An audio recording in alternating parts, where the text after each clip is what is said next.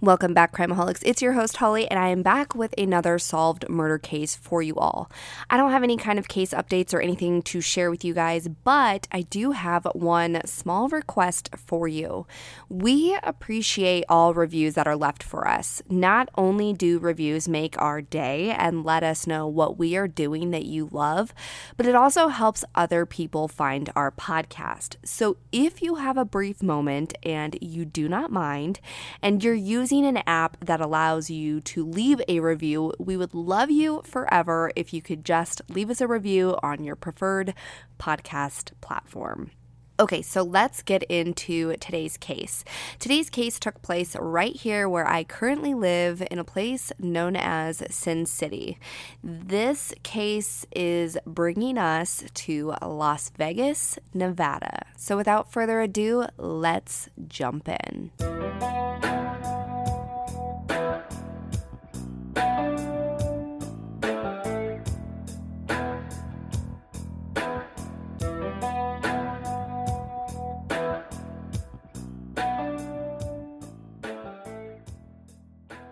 Shauna Ann Tiafe was born on March 13th, 1966 in Salt Lake City, Utah. Growing up, she moved around as a child and attended her middle school and high school years in Northern Virginia, where she was a popular cheerleader with many friends who absolutely loved and adored her. In 1994, at the age of 28, Shauna picked up her life and moved to Las Vegas, Nevada, where she was going to be selling cosmetics at Saks Fifth Avenue and Neiman Marcus. But when you live in Vegas and you're a beautiful blonde-haired bombshell like Shauna was, there is a lot of opportunities for other jobs making a significant amount of money. After a few years of living in Vegas selling cosmetics, Shauna switched her professions and started as a cocktail waitress at the Casino Fiesta. In November of 2001, a new casino and resort called the Palms opened up, and when they did, Shauna started working there on the very first day that they opened. Shauna did amazing with her job as a cocktail waitress. Customers loved her, her coworkers became her closest friends, and Shauna was just this free spirit who people gravitated towards. She was known for baking her coworkers cupcakes for their birthdays, and she truly was that cliche saying that we hear so often of someone who lights up the room when they walk in. Her smile truly radiates through all of the pictures that I have seen of Shauna, and all of the interviews I saw with her friends and families, they all described her as this fun, loving, girly girl who truly loved life. While working at the Palms in 2002, Shauna caught the eye of a local Las Vegas firefighter who frequented the Palms quite often. His name was George Tiafe. George was this handsome, charming, and charismatic man. While in high school, he was the star athlete, and he was also crowned homecoming king. George was the kind of guy who always was willing to help people in need. Whatever someone needed, he was there for them, no matter what. When he saw Shauna working at the Palms, he was instantly drawn to her beauty, but he was also really drawn to her drive. She was a hard worker who hustled at work to make her customers happy, which he admired. Shauna and George hit it off instantly, and they began dating, which it wasn't long before the two of them were inseparable. The two were literally head over heels for each other, and they told their friends and their families about how much they loved and adored each other. A year into their relationship, they welcomed a baby girl who they named Madison. George and Shauna transitioned into their roles as parents easily. George was protective and doted on his daughter, and Shauna was absolutely in love with her daughter, and everything she did revolved around Madison. A few years after the birth of their daughter, George and Shauna got married in a beautiful beach wedding in Hawaii. Everything seemed picture perfect for the family, but a few years after the wedding, things started to get tough for the Tiafe family. George took a major hit financially when the housing market crashed, and Shauna at this point became the main income for the family. For whatever reason, this decline in things for George had him getting really nasty towards Shauna. She confided in close friends that George was becoming extremely jealous and controlling. And perhaps it was because he felt like because he wasn't the breadwinner for the family that maybe Shauna would leave him. So his attitude shifted and he clung on to things and was always jealous. Either way, things got worse between the two, and one afternoon when Shauna was leaving for work, he told her that she looked like a slut. This upset Shauna because Madison was literally standing right there when he said this to her, and she didn't want their daughter to be exposed to such talk and degrading words to her mother. It wasn't long after this that Shauna then became uncomfortable with a man that George had befriended. This man would come over to do various different odd jobs at the TFA home, including some yard work. This man was a known homeless man from the Las Vegas area. And for whatever reason, Shauna felt really unsettled around him and found this guy to be very creepy. But like I said earlier, George was the type of person to help someone if he could, and he likely saw this man and wanted to help him make some money, seeing that he was homeless. Things between George and Shauna continued to get worse and worse, and she decided that she wanted to move out of their shared home and into a townhouse in a nice area of Las Vegas known as Summerlin.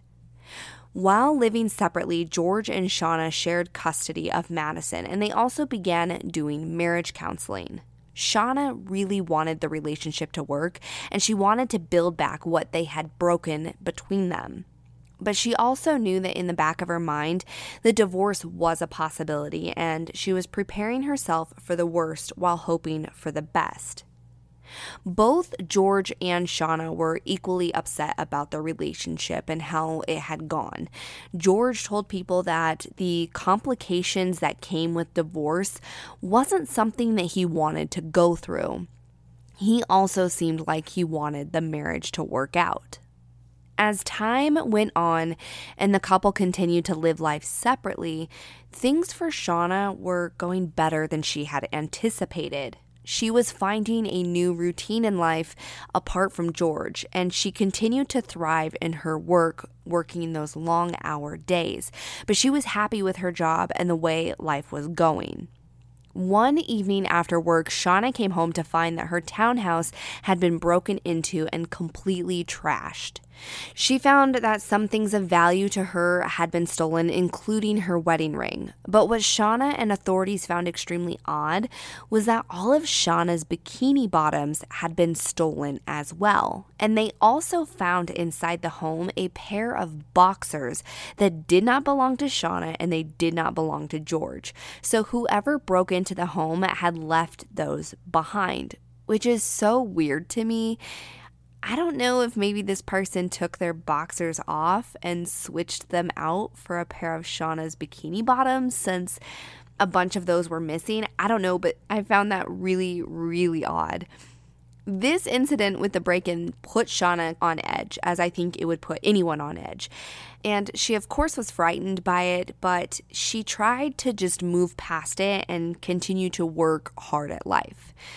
3 weeks later, on September 29th, 2012, Shauna is seen clocking out at work around 3 a.m. Everything in their surveillance footage appears normal. Shauna is also caught on surveillance outside of the Palms walking to her car. Once more, it did not appear that anything was out of the ordinary, and there was nobody that appeared to be following her. From the Palms to where she lived in Summerlin was about a 30-minute drive. She arrived home sometime after 3:30 a.m. and pulled her black car inside the garage and then went inside the house. At 9 a.m., George had just finished a 24-hour shift at the fire department, and he picked up his daughter from her grandmother's house. He drove over to Shauna's house to pick up some of her belongings. They entered the home to find that it was completely a mess with things thrown everywhere, and George and his daughter found his wife dead on the floor. He instantly called 911. 48 Hours did a special on Shauna, and they had that 911 call, so I am going to play that for you guys as well. 911 emergency. Police, I think I need to report a break-in and a murder. My wife is on the floor, bloody, stiff, not moving. I have my daughter with me. I want to take her to my mom's house. So stay right there a minute, okay? Okay. Do you know what the address is? You don't live there, correct? No, my wife and I live in separate places. Okay. When's the last time you saw her? Right, you're good. Take a deep breath. I'm a fireman. I was at work yesterday, so I saw her about 36 hours ago, I guess. I'm not sure. Okay. A day and a half ago, I'm thinking something like that. Okay. How old's your daughter? She's 8. And she's with you, or where's she at? She's right here with me. Okay, what's your name, sir? My name is George TFA. Okay, do you see anything suspicious around her? Any weapons, any knives, guns? No, I had to get my daughter out of there. We came over and the garage door was open and it's never open. And so we went in to grab some stuff for my daughter. My wife sleeps during the day because she works at night. Right. And she was on the floor when we walked in. Where are you at right now? I'm at the garage right now. Okay, we do have an officer on the way, so just stay right outside and we'll get somebody out there for you, okay? Oh, God. I didn't touch the body to check for a pulse. That's okay. We'll have medical on the way as well, okay?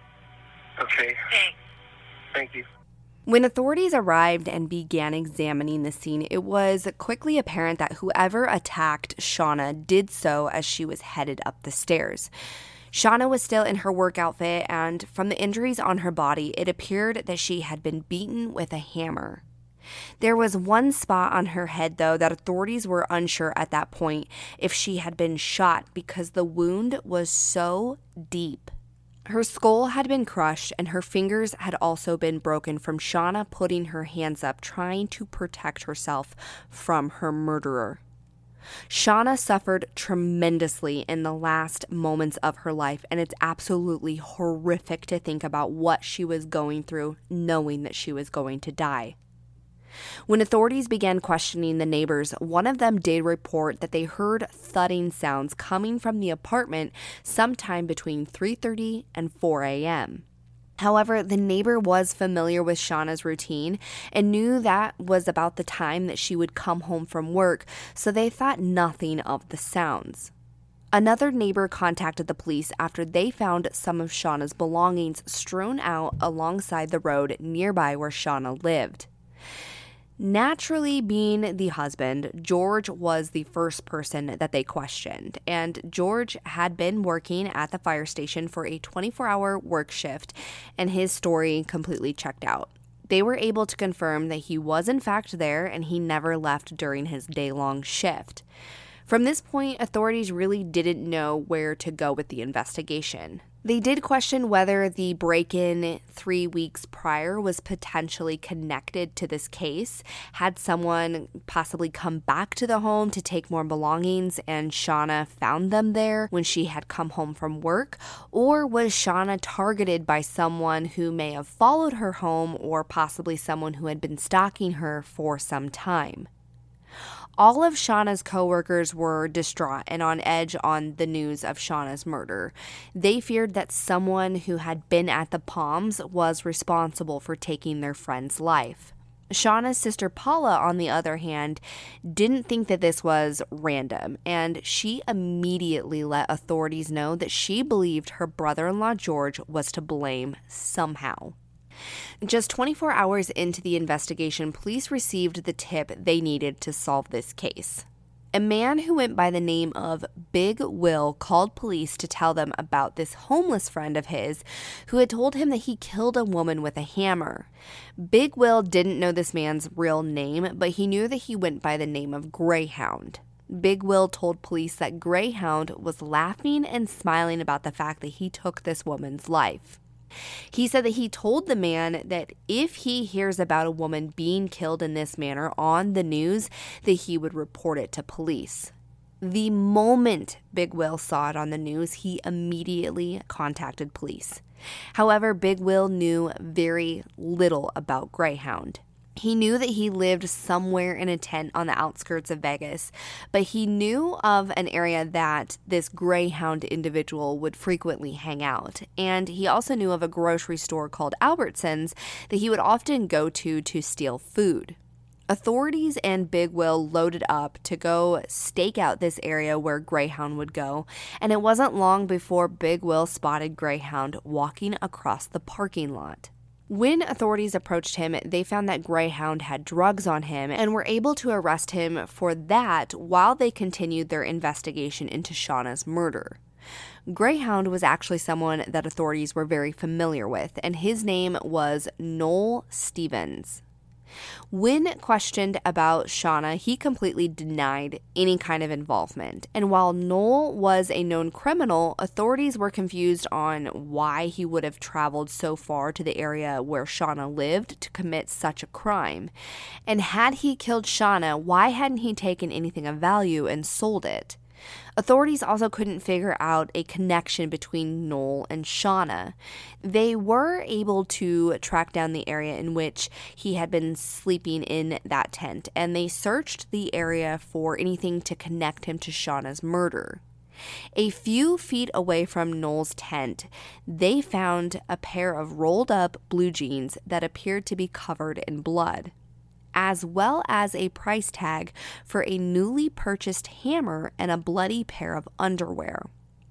Upon searching the phone that Noel had in his possession, they found the link to Shauna. Inside his contacts was George Tiafe's number. When asked about George, Noel said that he was his friend who was a Las Vegas firefighter.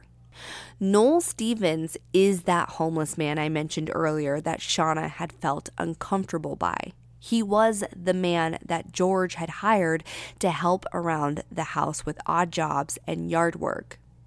Through their investigative skills, authorities were able to track down the location where the hammer was sold that they found that price tag for. When they requested the CCTV footage for the Lowe's where it was purchased, they saw Noel walking around the store, but he was not alone. Walking side by side, chatting like everything was normal, George and Noel shopped for a hammer that would eventually take the life of George's wife. When presented with the evidence, Noel cracked and admitted that he had killed Shauna, but he did it because her husband, George, wanted her dead, and that he had offered him money to take care of it.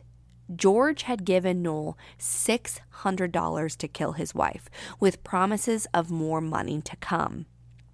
Noel told authorities that this was something that he and George had planned for quite some time. George had gotten a duplicate key made to allow Noel access into Shauna's home while she was gone for work. He also had purchased dark-colored clothing for Noel to wear. Noel also told them that George had asked him to stage a robbery in the weeks before her murder. I'm not sure if this was George's way of trying to make it seem like Shauna was targeted, or if this was just like a practice run for Noel to kind of get the lay of the house. But Noel said on that September 29th, once he gained access into the house, he hid in her closet for a while before moving to the living room where he waited for her to come into the house. When Shauna came in the door and began heading upstairs, Noel came behind her and started striking her with the hammer.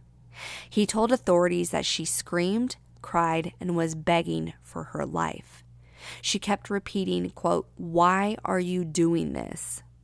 Noel struck Shauna 17 times before the hammer broke. He then picked up the hammerhead and continued to strike her until she quit moving. After his confession to authorities, Noel told them that he would take them to the area where he buried the hammer in the desert near his tent, which they were able to recover. On October 8th, 2012, authorities told George's mother and sister that he was being heavily looked into for being involved in his wife's murder. His sister immediately called George to tell him, and he sped off from his home in his pickup truck and began driving around Las Vegas recklessly. He would eventually drive straight into a concrete barrier located off the Summerlin Parkway. Crash investigators estimated that George was driving at least 80 miles per hour when he plowed into that concrete barrier. Also absent from the scene was skid marks to indicate that George had attempted to stop his vehicle from crashing. Because the lack of skid marks, they came to the conclusion that this was an intentional crash and that George was trying to attempt suicide. But George didn't think through his accident because he was still wearing his seatbelt, and that was the only thing that ultimately saved his life that day. George was treated at the hospital, and 2 days later, while still recovering in the hospital from the accident, authorities came to let him know that he was being arrested for the involvement in his wife's death. He simply replied with, "Okay." Noel Stevens took a plea deal, and 3 months after he was initially arrested, he pled guilty to murder. In exchange for his guilty plea and his agreement to testify against George, the death penalty was taken off the table, and instead he was sentenced to 42 years to life in prison. In August of 2015, so nearly 4 years after the murder of his wife, George's trial began. Every single day, Shauna's whole entire family was there wearing her favorite color of pink. Her family also gave the prosecutor Shauna's lucky poker chip that she always kept with her. They wanted him to have it as he represented Shauna and to hope that it guided him and brought him luck during the trial against George. George did not take the stand during his trial, but many of his closest friends and family did, and they all said that he was a kind and compassionate person. This entire thing was completely out of character for George, they said, and they did not believe that he was involved. Not only did the authorities have the CCTV footage and Noel being their star witness, they also had phone records that showed that George had called Noel 87 times in the month of September of 2012, which was the month that Shauna was murdered. 5 of those calls took place on the night before her murder. The prosecution argued that this was an awful lot of times to call someone who was supposedly just the person that did odd jobs at your home. The defense argued that the CCTV footage proved nothing and that George and Noel were there to shop for tools for the jobs that he was doing around the house, not a murder weapon. While on stand, Noel told the jury exactly what he previously told authorities about his involvement in Shauna's murder. He recalls on the stand that when George first mentioned killing Shauna and he offered Noel $1,000 to do the deed, he didn't believe him and he thought that he was just saying this to kind of blow off steam after an argument with his wife. Noel says that he started to believe George, though, when George came to him again and offered $5,000 this time instead of $1,000. The plan was that after she was dead and he collected the life insurance, he would pay Noel, but he started with giving him $600 to take care of it, with the promise of the rest to come later. Noel was also able to pawn Shauna's wedding ring that he initially stole in the break-in that took place several weeks before her murder, which George allowed him to keep that money.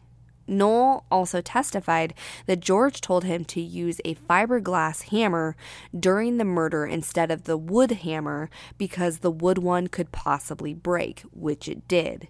When Noel went into Shauna's house that day, he had both hammers in hand. But for whatever reason, he ended up using the wood one. And again, as we know, it did in fact break while he was savagely beating Shauna to death. After closing arguments, the jury took roughly 15 hours to come back finding George TFA guilty of first-degree murder and a handful of other charges. The jury sentenced him to life without the possibility of parole. On top of his life sentence, he was also given 81 years for conspiracy, burglary, and robbery.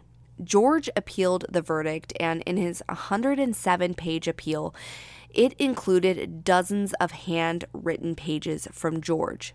In these pages, he wrote in the third person and in all capital letters, stating that he suffered from negative effects of prescription medication when Shauna was murdered. He said, quote, "The prescription altered his mind and removed his ability to know right from wrong to the point that he thought God directed him to perpetrate a crime to protect his child," end quote. George also claimed that his defense counsel was ineffective during the trial and ignored his mental troubles. According to George, he also informed his counsel about the prescription drugs he had taken that caused him to have hallucinations. He claims that his counsel ignored his desires for psychiatric evaluation. But his attorney, Robert Langford, disagreed and stated, quote, "He never indicated any kind of psychosis or any kind of abnormal behavior that led me to believe that he was anything other than competent and able to assist in his defense," end quote. George ultimately lost his appeal and remains behind bars. Shauna's daughter is now a young adult, and she has now lived longer without her mother than she got to live with her. This coming September marks 10 years that Shauna has been gone, and though justice has been served and those responsible are behind bars, it does not make it easier for Shauna's family having to go on living without their radiant sunshine in their lives. This was a cruel and senseless crime planned and committed by a man who knew he could manipulate someone else to do the deed for him.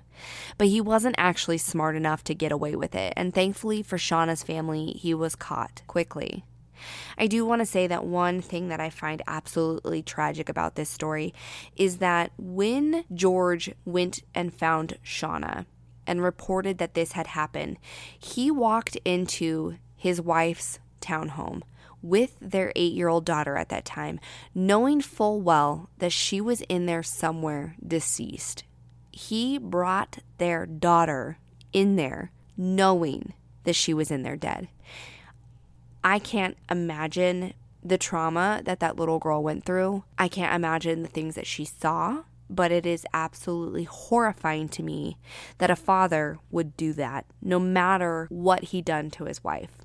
To expose his daughter to that trauma absolutely blows my mind. It is so tragic for their daughter, Madison.